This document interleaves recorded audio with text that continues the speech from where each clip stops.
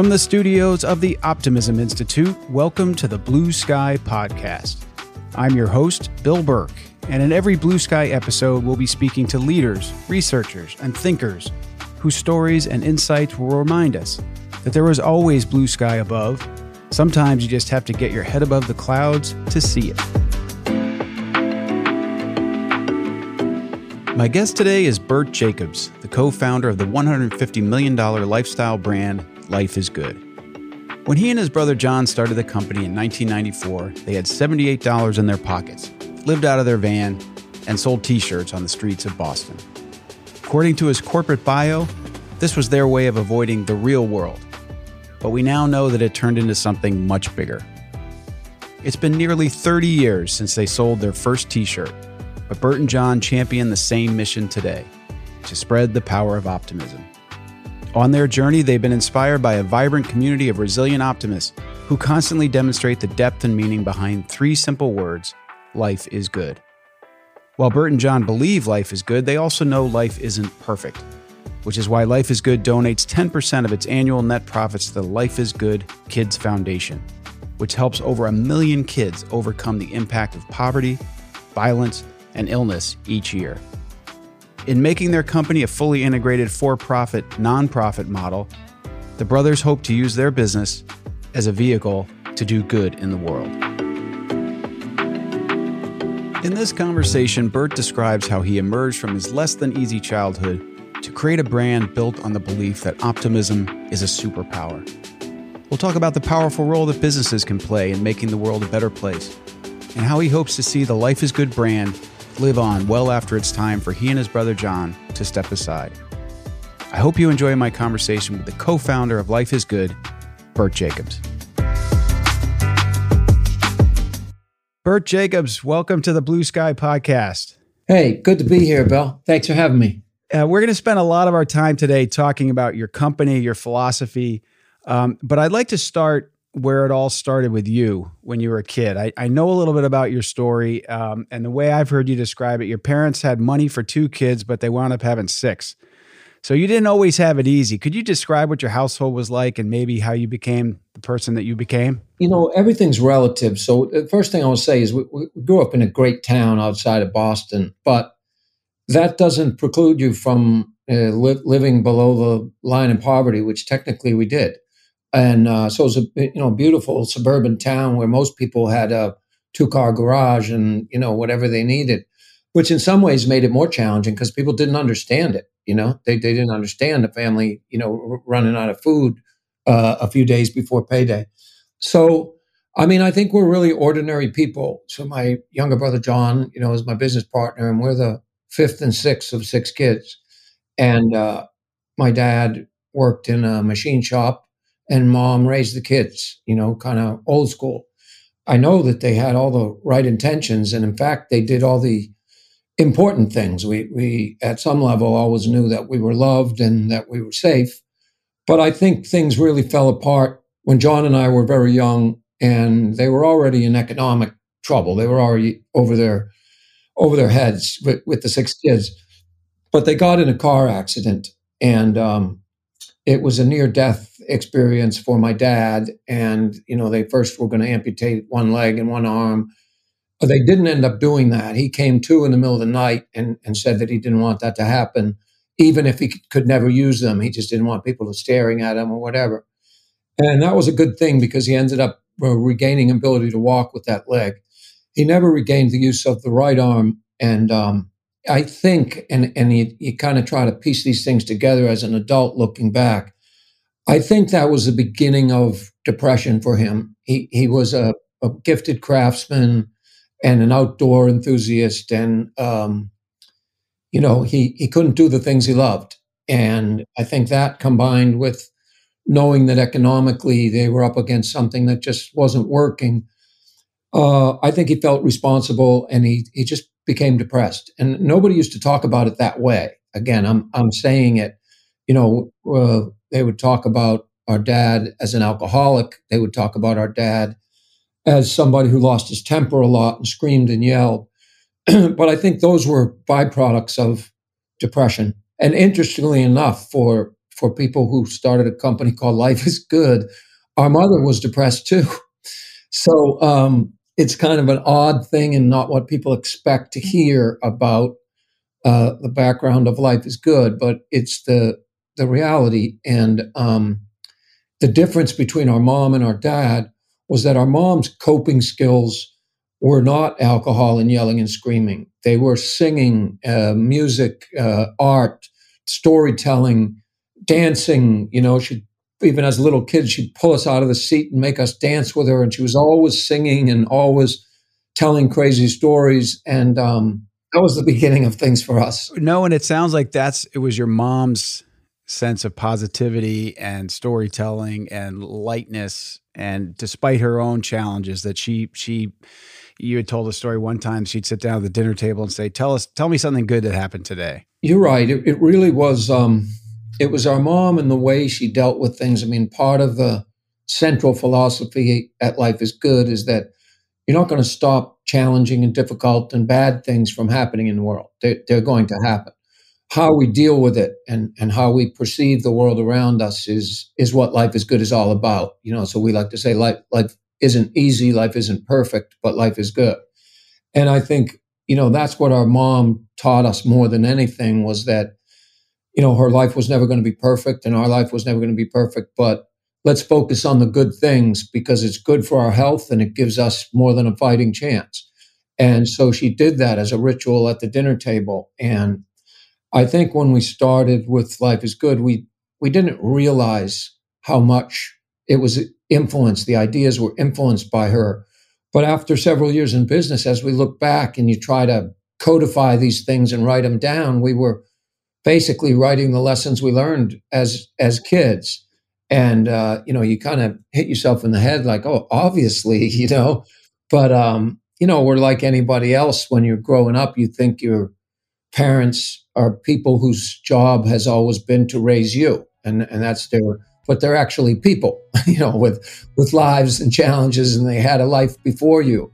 And so I think that perspective when we were older made us say, aha, that there's where that came from.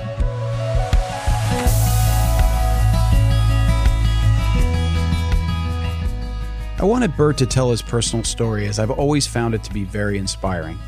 His parents struggled, but they did the best they could and took care of what Bert describes as the important stuff. Bert and his siblings knew that they were loved and that they were safe. And as he says, he and his brother also learned bad things are going to happen. It's how you deal with them that makes the difference. Life isn't easy, life isn't perfect, but life is good. Going back to our conversation, I asked Bert about the roots of his entrepreneurial spirit. And you and John, somewhere you had this entrepreneurial spark, but it didn't start out as Life is Good. You guys were selling T-shirts out of your car, the Enterprise. Yeah.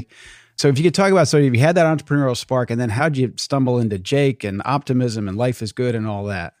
Yeah, well, I do remember the first conversation thinking about the idea of running your own business. Like, as a kid, you hear of occupations, a fireman, a policeman, a doctor, a priest. I don't know. These are things that, okay, what are you going to be when you grow up? A teacher, things that you see.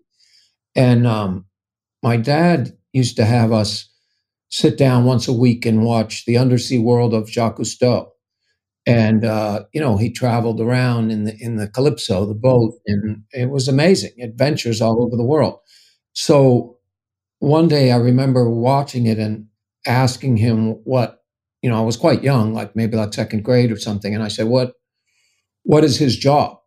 And my father said, he's an adventurer, an explorer. And I said, how did he get that job? And he said, he just made it up. Some people just make up their own jobs. And I remember I didn't quite get it. And I walked away after that. And I think obviously my dad was having one of his good nights, if he was talking to you and not screaming at you, then he was having a good night. And I went to bed thinking, well, why would anyone ever do anything different? If you can go make your own job up and you can do something like be an adventurer or explorer, why would anyone do anything different, And that idea never left. So I think you couple that with, one of the things our mom did a lot when the dysfunction in the home was rising was she would get out crayons and paper and say, use your imagination and you can go anywhere on the paper. And she was quite a good artist and she taught us how to draw. And she taught us that idea that your imagination can take you anywhere. And so it might have been a little bit of a escapism, but it was super healthy and fun. And so we became pretty good at doodling and drawing and all those kind of things. And so when we got out of school, for both John and I, that idea of not getting a job was still very attractive. Right? You couple that with the drawing skills. We just said, okay, maybe we can create a job in the world of art. And I think we ended up in T-shirts because everything else was intimidating. Like you walk into a fine art gallery, I don't know how that works. I still don't know how it works. It's like that's over both of our heads. It's just like, I don't know, how does all of that work, and how can you make a living dedicating yourself to sculpture or oil painting? It's probably, as hard as making a living trying to make music. It's really, really difficult, and for most people ends up a fantasy. But the idea of creating artwork that we could immediately put on T-shirts, we didn't have our own brand or anything. We were putting them on Hanes T-shirts or Fruit of the Loom or whatever was on sale that week. And we could get out in the street and sell them. And so we got a charge out of it right away. It was, we might not have been selling a lot, but just the idea that we could get our hands on the business and we could get out in the street and do something. And so we started doing it every day. So the Calypso was your van. Yeah, the Calypso ended up being the van that we called the Enterprise. Yeah. Everything. You watched some Star Trek too. Television, right? So Star Trek in those days, Yeah, we called it the Enterprise and told each other we were going to boldly go where no T-shirt guys have gone before. Which you did. And we used to joke about it because it wasn't a cool van. It was like we bought it at an auction. It was like a soccer mom van. It's not the van guys in their early 20s want to drive around in. Right. But we pulled the seats out of it and traveled in that van. And we went from selling in Boston to selling dormitories up and down the East Coast, door to door. And we slept in the van at night. And, we actually did that for 5.5 years.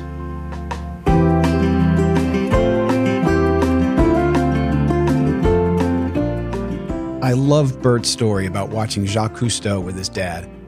I used to do the same thing, and I can still remember getting the giggles on the episode when Jacques described the Calypso traveling to Lake Titicaca. This also reminded me that another person I worked with, Ted Turner, became interested in taking care of the environment from watching that very same show. He and Jacques Cousteau later became close friends, and we aired his series back in the 90s when I worked at TBS. Hearing how this man also inspired Bert makes me consider what a huge, long-lasting, and positive impact one life, in this case Jacques Cousteau's, can have on the world.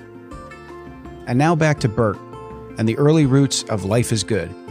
The Jacobs brothers on road trips in their soccer mom van. When we started those road trips, like when we first started selling, John was still at UMass, right? It was 1989. And he graduates the next year, but we've been working together on this. And, whenever he's home, we're out selling them. And then when he graduates, we're doing it full time. We did it until 1994. 1994, we were on one of these road trips and we started having a conversation about how the media does kind of the opposite. When I say the media, not all media. Okay, hopefully not this podcast. No. But most media focuses on what's wrong with the world. It preys on our fears. It's hard to argue with that fact, that things that make you afraid sell, and people are drawn towards their fears. So we understood it, but we were like, this is kind of the opposite of the lesson we learned at the dinner table with our mother. Tell me something good that happened today. And it's a bummer. And it's, collectively for all of us, it's a difficult reality that we're surrounded by this kind of filtering, a pessimistic filtering of what's actually going on in the world. To be clear, then and now, we wouldn't want the news to show only good things. Bad things happen, and we should have focus on those things. If there's if Russia's going to attack Ukraine, you don't hide that. You talk about it. So we never wanted to run away from those things. But what we don't get is a balance, you know? And so the idea for Life is Good and Jake and his dog Rocket, as simple characters were just, the idea of like a superhero whose power was his optimism. And so, like, no matter what happens, he has this great, healthy disposition. And therefore, he's open, and other people want to meet him, and he's fun. And, we talked about all these things like he isn't great at everything, but he tries. He gets out, and, which is kind of like us. We're not. Right. We're not exceptional people. There's a lot of people that start businesses that you and I have met they're just exceptional people. They're extraordinary people. And I think we're ordinary people. And so the character Jake was kind of based on us because he's ordinary. He's not like a world-class athlete or the smartest person in his class or any of those things. That disposition, that optimistic view of things that says, okay, I'm going to wake up in the morning and focus on my strengths. I'll acknowledge my weaknesses. I'll acknowledge the challenges and obstacles and things, but I'll overcome them by focusing on the opportunities. That's the base idea of Life is Good. And and really it's kind of for us been the base idea of our lives. And it's also been kind of a self-fulfilling prophecy since, here we are 29 years later, not from when we started with t-shirts, that's 34 years, but 29 years after that idea of those three simple words, Life is Good, and this character, the business is successful. And a lot of businesses come and go. And in the t-shirt business, everyone told us at the beginning, you got to do new tricks every year. You can't have the same thing. Well, we've kind of been doing the same thing for 29 years. I mean, I'm not saying we don't, if there's a fashion to t-shirts, which there is, we have to change with it. So we've been through eras where it's oversized and everything's oversized, then eras where it's fitted and then it's oversized again. We've been through eras where everybody wants everything pigment dyed. They want clean colors, blah, blah, blah, blah, blah. Other than making really good quality t-shirts, it's about the content and it's about emotionally connecting with people. And so if we're always saying Life is Good, how do you say it? We have to change the style of artwork. You have to change the exact messages, all those kind of things. But essentially, we are still preaching the same thing. It's the idea that optimism is the most powerful tool we have for living a happy and fulfilling life. And while our stuff's simple and we're simple, that's a big idea. And in those 29 years, lots of people brighter than us and faster and stronger have caught on to those ideas. So you don't get any corporations that don't talk about optimism anymore. That wasn't talked about when we started. You didn't have any courses at Ivy League schools in America about positive psychology, but that's a whole field that's sprung up. We used to study how a mind goes wrong and somebody goes crazy. Okay, we have to study that, but what about when things go right? What is that person doing? So all of this, we welcome all of this and more because more people are realizing that those ideas about optimism aren't trendy, they're timeless, and they're good for all of us. So, it's been interesting. You're a humble guy. I would call you exceptional. But one of the great things about Jake too is that he's so multifaceted, right? So he, like you said, he's an average guy, but he doesn't play for the Bruins, but he'll go play pond hockey, right? He's not going to climb Everest, but he'll go for a hike on the weekend. And I think it just appeals to so many people. And the other thing you all have done so well, I think, is you adapt, like you said, to the times in terms of the size of shirts and stuff like that. But I watched you during the pandemic, and you're making quarantini shirts, and you're making wash your paws, and things that were right for the moment. I give you a lot of credit for that flexibility, but again, with that guiding principle that optimism is a superpower. So that's behind everything, but you can apply it to the worst of times, like a pandemic. One of the biggest lessons we've learned through mistakes and kind of fallen down through the years and trying to learn from it is that we can't figure out the business on our own. And we're really deep believers that Nobody can these days, especially if you're in consumer products. But the days where you can be a smart marketing person or C-level leader and figure out everything for your business, we think are over. We're deeply entrenched in this digital age, whether we like it or not. And we've got to allow consumers to co-author the story. So in the pandemic, most of those ideas came from listening. What are our customers doing out there? Everybody's stuck at home. The retailers' doors are closed. What are people doing? And, we heard tremendous things about the connection with pets, with family, but, the idea of quarantine, like TEAM, you're stuck with somebody, right? Right. And so people's relationship with their dog or cat was huge. And it's always been a big thing for Life is Good, right from the beginning with Jake and Rocket.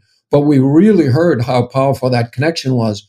So, we started making graphics about the appropriate behavior, like wash your paws, and it had dogs and cats washing their, simple things like that. And like you mentioned, some people were stuck at home and you need something to take the edge off. So the quarantine, like, hopefully people weren't drinking 7 days a week, but people were having little parties with each other. And we thought that was fun. So we did things with that. And, I think there were a lot of companies doing some similar things, but we just really took off with that stuff because I think it was culturally the story, what was happening. So let's talk about it. And that's the way we need to continue to be with Life is Good.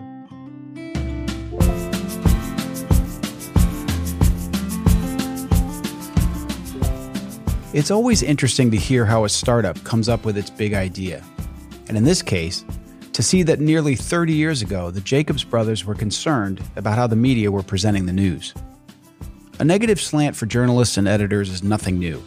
And in 1994, as Bert saw it, they were applying, quote, a pessimistic filtering of what's really going on. And so while the Jacobs brothers acknowledged that the news had a role to play in telling us when bad things were happening, they saw an opportunity to give a more balanced viewpoint. In their case, not through a news outlet, but t-shirts. And more recently, while the COVID pandemic was tough on Life is Good's business, the company stuck to its founding mindset, listened to its customers, and came up with new designs that found the lighter sides of what we were all experiencing during such a tough and dark time. And now turning back to our conversation. While we often talk about optimism versus pessimism, many will describe themselves instead as being a realist. I knew Bert had a point of view on realism, so I asked him to talk about it. Well, realism's a hell of a lot better than pessimism. I think the difference or the problem with realism is it lacks imagination. Realism requires proof of something that already happened, whereas optimism is searching for that next thing. And I think optimists tend to be the people that are the genesis of new ideas. One thing I like to challenge people with is, because this is, as you mentioned, it's a debate that's gone on forever, okay? But whenever people bring it up and they think that, they'd prefer to be a realist or even a pessimist, I always challenge them to point to the great pessimists or realists in history. And they stumble. It's very difficult to find. It's easy to find great optimists in history, okay? So, unfortunately in our country, race continues to be a topic that we have to grapple with. And we have come a long way, but we still have a ways to go. And certainly everyone would agree, no matter what their perspective, I think, unless they're an idiot, that somebody like Martin Luther King was a great leader. He united people. He brought them together. He brought white and black people together in this country. And he exposed the horrors of racism. And he was very clever in how he did it. And, he's an example of a great optimist because someone had to see something better on the horizon, march towards that. He's a great example. And those examples run throughout history. You can find them all over the place.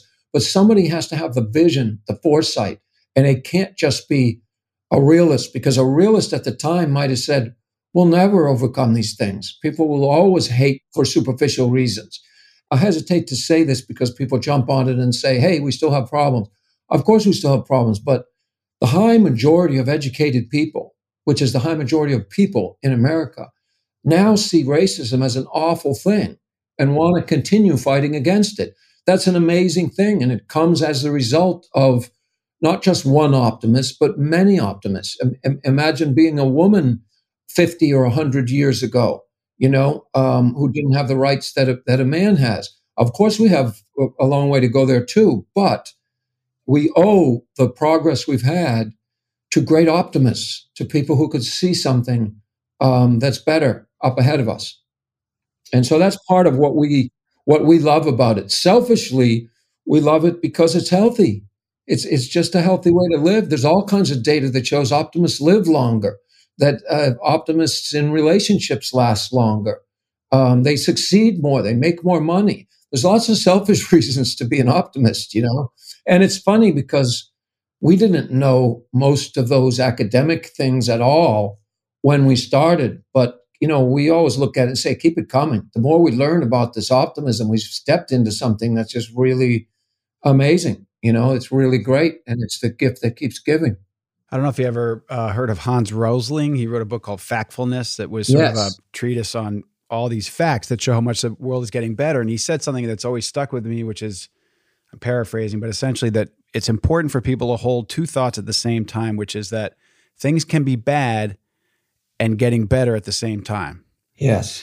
So an optimist doesn't just think, oh, everything's great, everyone gets along, everything's fine. No, there's some really bad things, but we are getting better and we'll keep getting better. And you talked about, name the impactful pessimist. I love the way you say that, because you look at Martin Luther King, the I Have a Dream speech. If you read the full speech, there's some tough stuff in there. He talks about just how bad things have been. But then he gets to that vision and the dream. Someone said to me one time, it's not called the I Have a Problem speech. It's I Have a Dream. I won't take credit for this one, but this is even a little better. It doesn't say I have a nightmare. Yeah, right. It says I have a dream. It's very important. And that it is important to acknowledge. I think about that from a business standpoint. If we walk around all day and say, aren't we so great? You're going to fall. You're going to go in the wrong direction. You'll have to look and say, where can we improve? Where are we challenged? All of those kind of things. But you also, the momentum, is really important, and you have to feel good about where you've been. And you have to celebrate your wins and celebrate your successes. We always talk about the analogy of playing a football game. And, can you imagine trying to put the pads on and run out onto the field if you didn't know what yard you were on, or if you thought you were just getting crushed on, every play? What's the point of it? And that's kind of what mass media does all the time. Bad human. And you kind of, if you listen to it too much, which most people do, you could easily adopt that idea that why try? Why bother? It's so bad out there. But that's why we need more of a balance. We need to celebrate the wins. We need to celebrate all the great things that have happened. We geek out on statistics, and we zeroed in years ago on the year 1800 versus today, because it's not ancient history. And by today's, standards of longevity, it's only 3 to 4 lifetimes ago. It's a short time ago, right? And in the year 1800, globally, 44% of people born on this planet died before 6 years old. 44%. So some of the things that are, kind of demonized in the US right now, like capitalism, right? We're capitalists and we're real believers in it. Is it perfect? No, but we're real believers in it. And we're believers in making profit and the upward mobility it's created for anybody's family who's listening to this. That's the reality. Your family was poor and now you're doing better. Is it perfect? No, but free enterprise did a lot of that. Let's pivot to capitalism and business, because I know that you are, like you said, you're a capitalist, you're a believer that business can do good things. And I saw a talk you gave where you talked about today, in the 21st century, where in the past government might have been the most powerful, church might have been the most powerful. You would argue that the most powerful force in the world today is actually business. And so with that comes a huge responsibility. Can you talk about that? Sure. Yeah. I mean, first of all, like statistically, I think it's hard to argue. There's data that shows from a standpoint of dollars that are controlled, touch points, even emotions in the world, more of it is controlled by businesses than any other entity. And government was the one who held the power for a long time before. So all of these things still have power in the world, but not so much the kings and queens. I guess they do, but it's limited. Yeah, responsibility comes with it. This idea of businesses solving puzzles and solving problems has always been there. And so you can make a good argument through history that the entity that has solved social and environmental issues more than any has been business. Now, business has also caused a lot of social and particularly environmental problems. But I guess my point today is if anyone thinks we're going to solve these problems without businesses, without the power, without the manpower, the dollars, the touch points, the outreach, all of that of businesses, they're out to lunch. It's just not going to happen. And we need businesses. So consumers influence businesses tremendously today. And I would argue that they either tear down businesses or build businesses. So if consumers demand that we, the leaders of businesses, are making the world better in some way, then we will. And it's not small to medium-sized companies like us, like just small to medium-sized companies, is it? We tend to get the attention on these things, and the big businesses are considered the bad guy.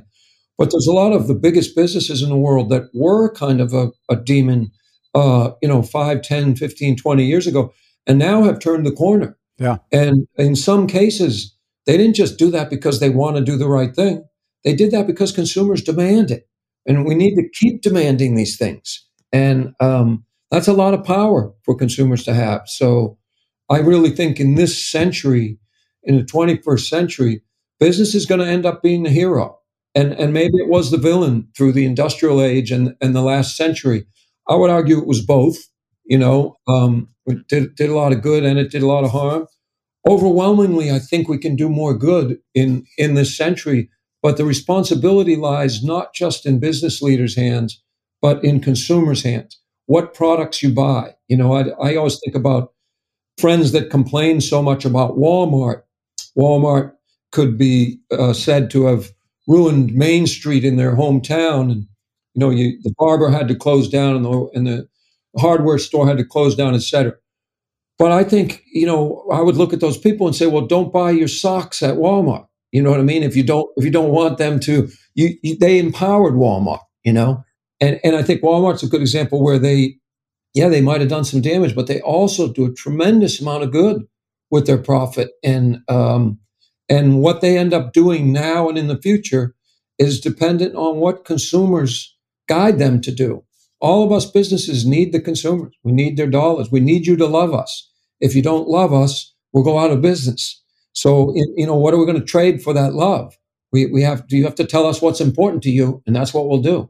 It's really simple. And I think increasingly you also need the love from your employees. There's this huge power shift, it seems to me, especially since the pandemic, in terms of employers versus employees, and this notion of, no, actually, I'm not going to come into the office. I'd rather work from home, and actually telling your boss that, so if you have a mission like life is good, or you have people who feel like they're there for a good purpose and they're going to change the world and make it better, you have a huge leg up on someone who's just making widgets or polluting. I think you're 100% right.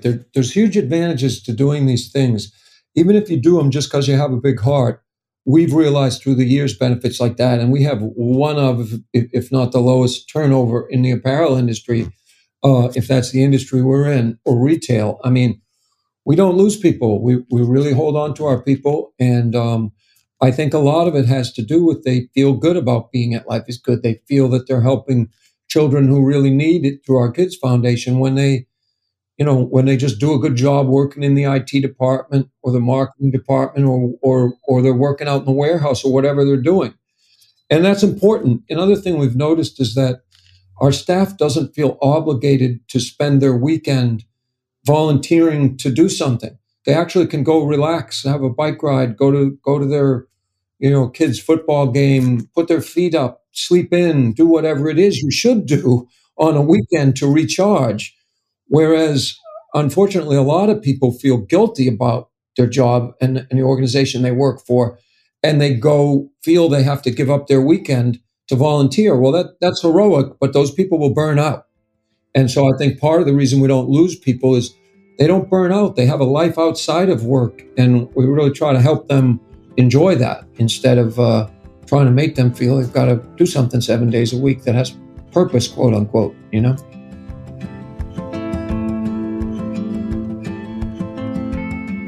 So now we've heard Bert's blunt take on realists. They lack imagination. And he's also challenged us to point to the great pessimists or realists in history. It's a tough question.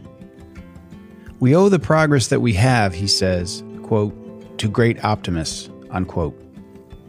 And as you can hear, for all his lightheartedness, Bert is also very serious about what he sees as the power of business in our society, and that with that power comes responsibility. He also extends that responsibility to consumers, that voting essentially with their dollars can reward businesses they believe are doing things the right way. And lastly, I completely agree with Bert when he says that running a business with good values is also a huge plus in attracting and retaining great people. And now back to Bert. One of the values that Life is Good celebrates is gratitude. And since we believe at the Optimism Institute that there is an important relationship between gratitude and optimism, I asked him about it. But tell me your thoughts on gratitude, what it's meant to you and your business. And I know you mentioned your foundation. I'd love to talk some more about that as well. But some of the thank you letters you get and some of the people you've interacted with who come from such hardship but are grateful for what they have and appreciate that today's better than it was in 1800. Talk about gratitude. We didn't have gratitude really on our radar. We hadn't really identified it. And as we started growing this Life is Good community, the people who wrote us the most interesting and compelling letters were not the people on Easy Street. They were people who were going through really difficult things. They were going through chemotherapy. They were rehabbing after being in car accidents. They had a child who's autistic. They, all these difficult things. But we noticed something in those letters that people always took the time to point out what they're grateful for and the blessings in their lives. And, we would have had to have been dummies not to recognize it. It was so obvious because you get these letters and you start circling things and underlining things and saying, hey, what's the common thread? Because we're trying to understand our customer. Who's our customer? And there are people that face really difficult things. So we decided to start honoring those people and making T-shirts about gratitude. And sure enough, those T-shirts sold really well and connected really well with the Life is Good community. So there is a connection. And, as we look back on it now, I think the idea is that if you choose to be what we call a rational optimist, that's somebody that recognizes there's difficulties in the world, but overcomes them by focusing on the opportunities, then by definition, you have to sort of tally things and you have to look around and say, where do I have an advantage? What am I lucky for? So as an example, you and I can both see. We might need readers these days, right? But we can see. And some people are born without that ability. Well, that's an advantage, and we should be grateful for that advantage. I shared at the beginning that our family was economically challenged when I was growing up. Okay, but as I look back on it, I'm grateful that we weren't in a worse situation.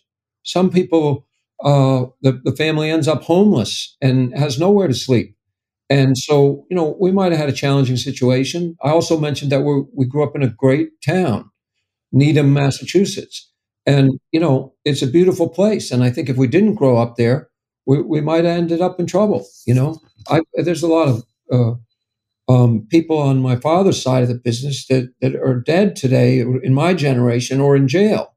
And if we ended up growing up in the city instead and had the same challenges, we might have ended up with the wrong crew. And, I grew up in this nice town. I have the same, 4 or 5 friends that are best friends of mine that I've had since grade school.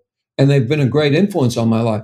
So I think the gratitude thing comes part and parcel pretty quickly with optimism. And our whole codification, our take on it is that there's 10 things like gratitude, and they all come as a result of deciding to be a rational optimist. And there are things like authenticity, knowing who you are and acting like it, creativity, compassion, fun, a sense of humor. They're timeless things that you're much more apt to grab a hold of if you make the decision to be an optimist. And gratitude's, as important as any of them. Love, love is arguably the most important. You're much more likely to see love, engage in love, give love, recognize love if you're an optimist than you are a pessimist. And so those superpowers, they're the strengths that we say Jake and his dog Rocket have, and they get them through just about anything. And those are our strengths too. And I think those are the strengths of your ancestors and mine and anyone who made it through much harder times than we are right now. They did so with those. And those of us that worry about our children and our children's children, etc., if they're going to have a chance, if they've got a prayer in this world, it's those same superpowers. It's gratitude and love and creativity and courage and all of these things. So it's funny because we're with the business life is good. We package these things. We didn't create any of them. We these things are, as I said, timeless. They've been around forever. We just have our own way in a down to earth way of kind of presenting them on T-shirts. Our whole objective with the business is to emotionally connect with people and get them to wear things on their chest that we think make the world a better place. It's really simple, but it's also really fun once we went from, tens and hundreds of people helping us do that. Now we have millions of people who every day help us spread those messages. And I'll tell you, we're a private company, so we still, sit in a little room like this and try to figure out what to do next. And we still make lots of mistakes and all that. But now we've got help from millions of people. And that's a charge. That really feels powerful. It feels great. It feels great to relate to. We all want to be part of a tribe. I think where we're going, humanity is moving away from tribes that are superficial, like race and gender and sexuality and all of those kind of things. And we're moving towards tribes that are more accepting of the differences there, that realize those aren't the things that matter and define our differences. And instead, I like the idea of what team you want to be on. You want to be on the pessimist team or the optimist team? Come join us. It's more fun, man. Exactly.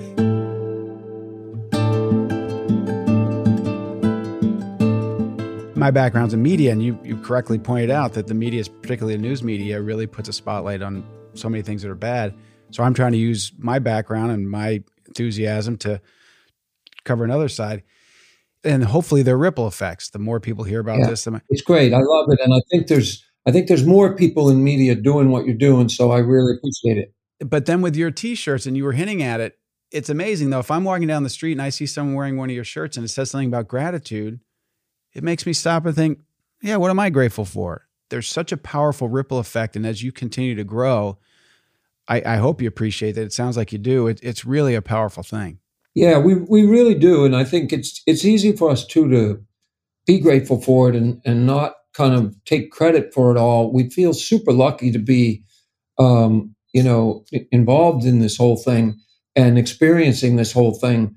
But it's never, one, I think, good and healthy thing about our organization and the brand Life is Good is it's not about Johnny and I. It really hasn't, it is in the fact that we're human beings, but this is about everybody. It's about the receiver of the message. So the person wearing the shirt walking down the street and the person walking past them. And that's that, we think that if all continues to go well, the best work that Life is Good does will be after we're dead and gone. Nobody gets out of this place alive, and so one day you're going to go.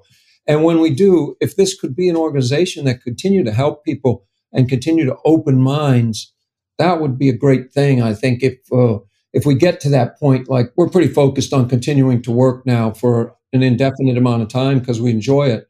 But if we get to that point where we're old and gray and, we're not much used to the business anymore, or we're just too tired to do it or something, it would be really great. People ask, what are the goals?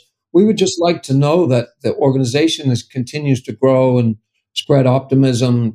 That's enough, That would be great. I want to make sure before we finish it, we get back to talking about your foundation. I believe it was Life is Good Foundation. Now it's Playmakers, I think, or you're. Yeah, Playmakers. It hasn't changed in what we do in any way.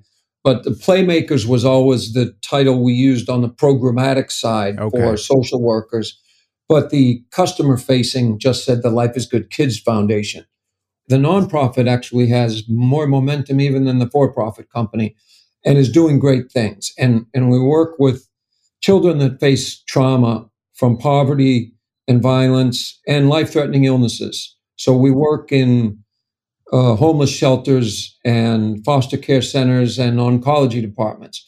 And anywhere where the emotional health of a child threatens their lives. And so it's very connected to what Life is Good is about, emotional health. But we decided to go full on very recently with the Playmaker project because it's really kind of built its own following. And it's a point of difference since so many people have a foundation out there. So yeah, we're real excited about the continued work there. And on the for-profit side, we learn a lot from the nonprofit side and from people that are facing these really difficult challenges because it's the same superpowers that help them. It's the same ideas. And we're still spreading optimism. We're just spreading it to young children that need it the most. Oh, it's beautiful. And you talked about the long-term viability of Life is Good as a company. You've kind of answered how that's going to happen. I mean, your brand reaches out to young people in the worst of situations, to older people, to everyone in between. And I think, and again, back to being a place where people want to work and feel good about, that kind of work is incredible. And back to what you were saying about capitalism and business, you know, the wealth that's created and the resources it provides, you know, it can line people's pockets and lead to lavish lifestyles. It can also get poured into something like your foundation. And it's a beautiful thing to watch. You know, one thing we notice in interviewing young people these days and people in their 20s just coming out of college and even 30s, I don't know, what are they right now, Gen Y? I lost track. I just know I'm not a baby boomer. I just missed, not even sure what I am, but yeah, go ahead. Yeah. But it doesn't matter. Like, I think that there's so much negative information about what these people are facing. But we find a high percentage of these younger people right now really care about this planet and really care about not just making a living and making the most money, but having a positive impact. So they ask more questions in the interviews about the Kids Foundation and about Playmaker Project than they do anything else. And I'm impressed with that. And we're hiring a lot of them because of it, because they really just seem like they genuinely want to make a difference. So I don't think it's something we hear enough about, but and I think their focus on not waiting until they retire, but having a great lifestyle now, you know, God bless them. That's smart. I don't discredit anybody for that. I mean, they do ask for the moon a little bit, and, and sometimes we got to laugh, you know, that somebody's there for. We are paying you a salary. You do have to work. Yeah, definitely. But it's impressive, you know, what their focus is and what matters to them. And I think, you know, they've seen their parents stress out, and they've seen their parents and the generations before not have the happiest lives. And so I hope that they can overcome, you know, the challenges, all this focus on anxiety and caused by your digital life versus your real life and all of that.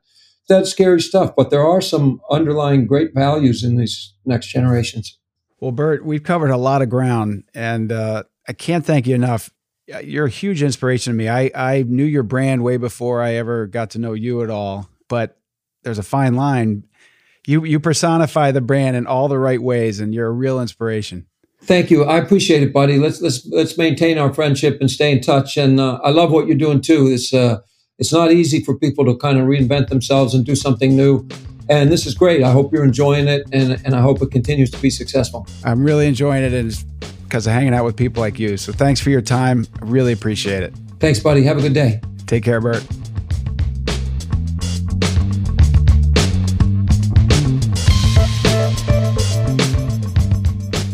I hope you enjoyed this episode of Blue Sky with Bert Jacobs. And if you haven't checked out Life is Good, there may be a retail store near you, but if not, their website is loaded with fun t-shirts and other apparel and items that will make you smile and help spread the company's belief in the power of optimism. And if you did like what you heard today on the Blue Sky podcast, I hope you'll check out more episodes on Spotify, Apple, or wherever you get your podcasts. and also that you'll check out the Optimism Institute on social media. Until next time, I'm your host, Bill Burke, and thanks for listening to Blue Sky.